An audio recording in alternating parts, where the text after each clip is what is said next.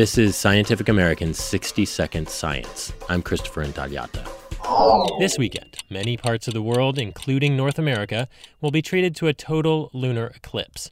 So here with your viewing guide, how it happens, what to expect, and when to head outside, is Michelle Nichols, Director of Public Observing at the Adler Planetarium in Chicago. There is a total eclipse of the moon on Sunday evening, January 20th, 2019. A total lunar eclipse occurs when the moon passes through the shadow cast by the Earth into space. When this happens, sunlight shines onto the Earth and passes through the atmosphere that is all the way around the edge of the Earth. The blue light from the sun is scattered away by our air, leaving the red colors of light. So many times, a lunar eclipse turns the moon a dark, dusky red, as we are seeing the collective light from sunrises and sunsets around the entire edge of the Earth at once. The moon can appear coppery orange, red, gray, or it may seem to almost disappear completely during a lunar eclipse. This eclipse will be visible from all of North and South America, and Hawaii will see it in progress when the moon rises.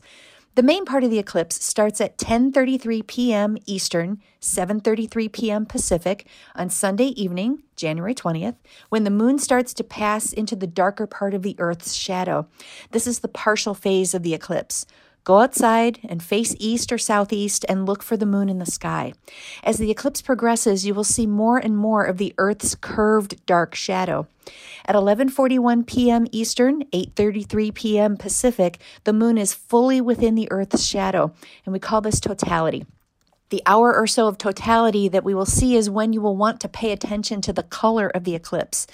The moon exits totality at 12:43 a.m. Eastern, 9:43 p.m. Pacific, and the partial eclipse is finished at 1:50 a.m. Eastern, 10:50 p.m. Pacific.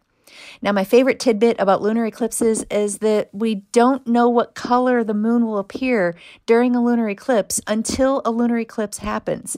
The difference in the color has to do with how cloudy, dusty, sooty, or clear the Earth's atmosphere is at the time of the eclipse. So the color of the eclipse can tell us a bit about what is going on with the Earth's air at that moment in time.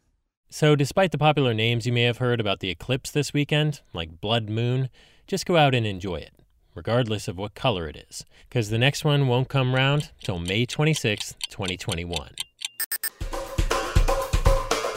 Thanks for listening. For Scientific American's 60-Second Science, I'm Christopher Intagliata.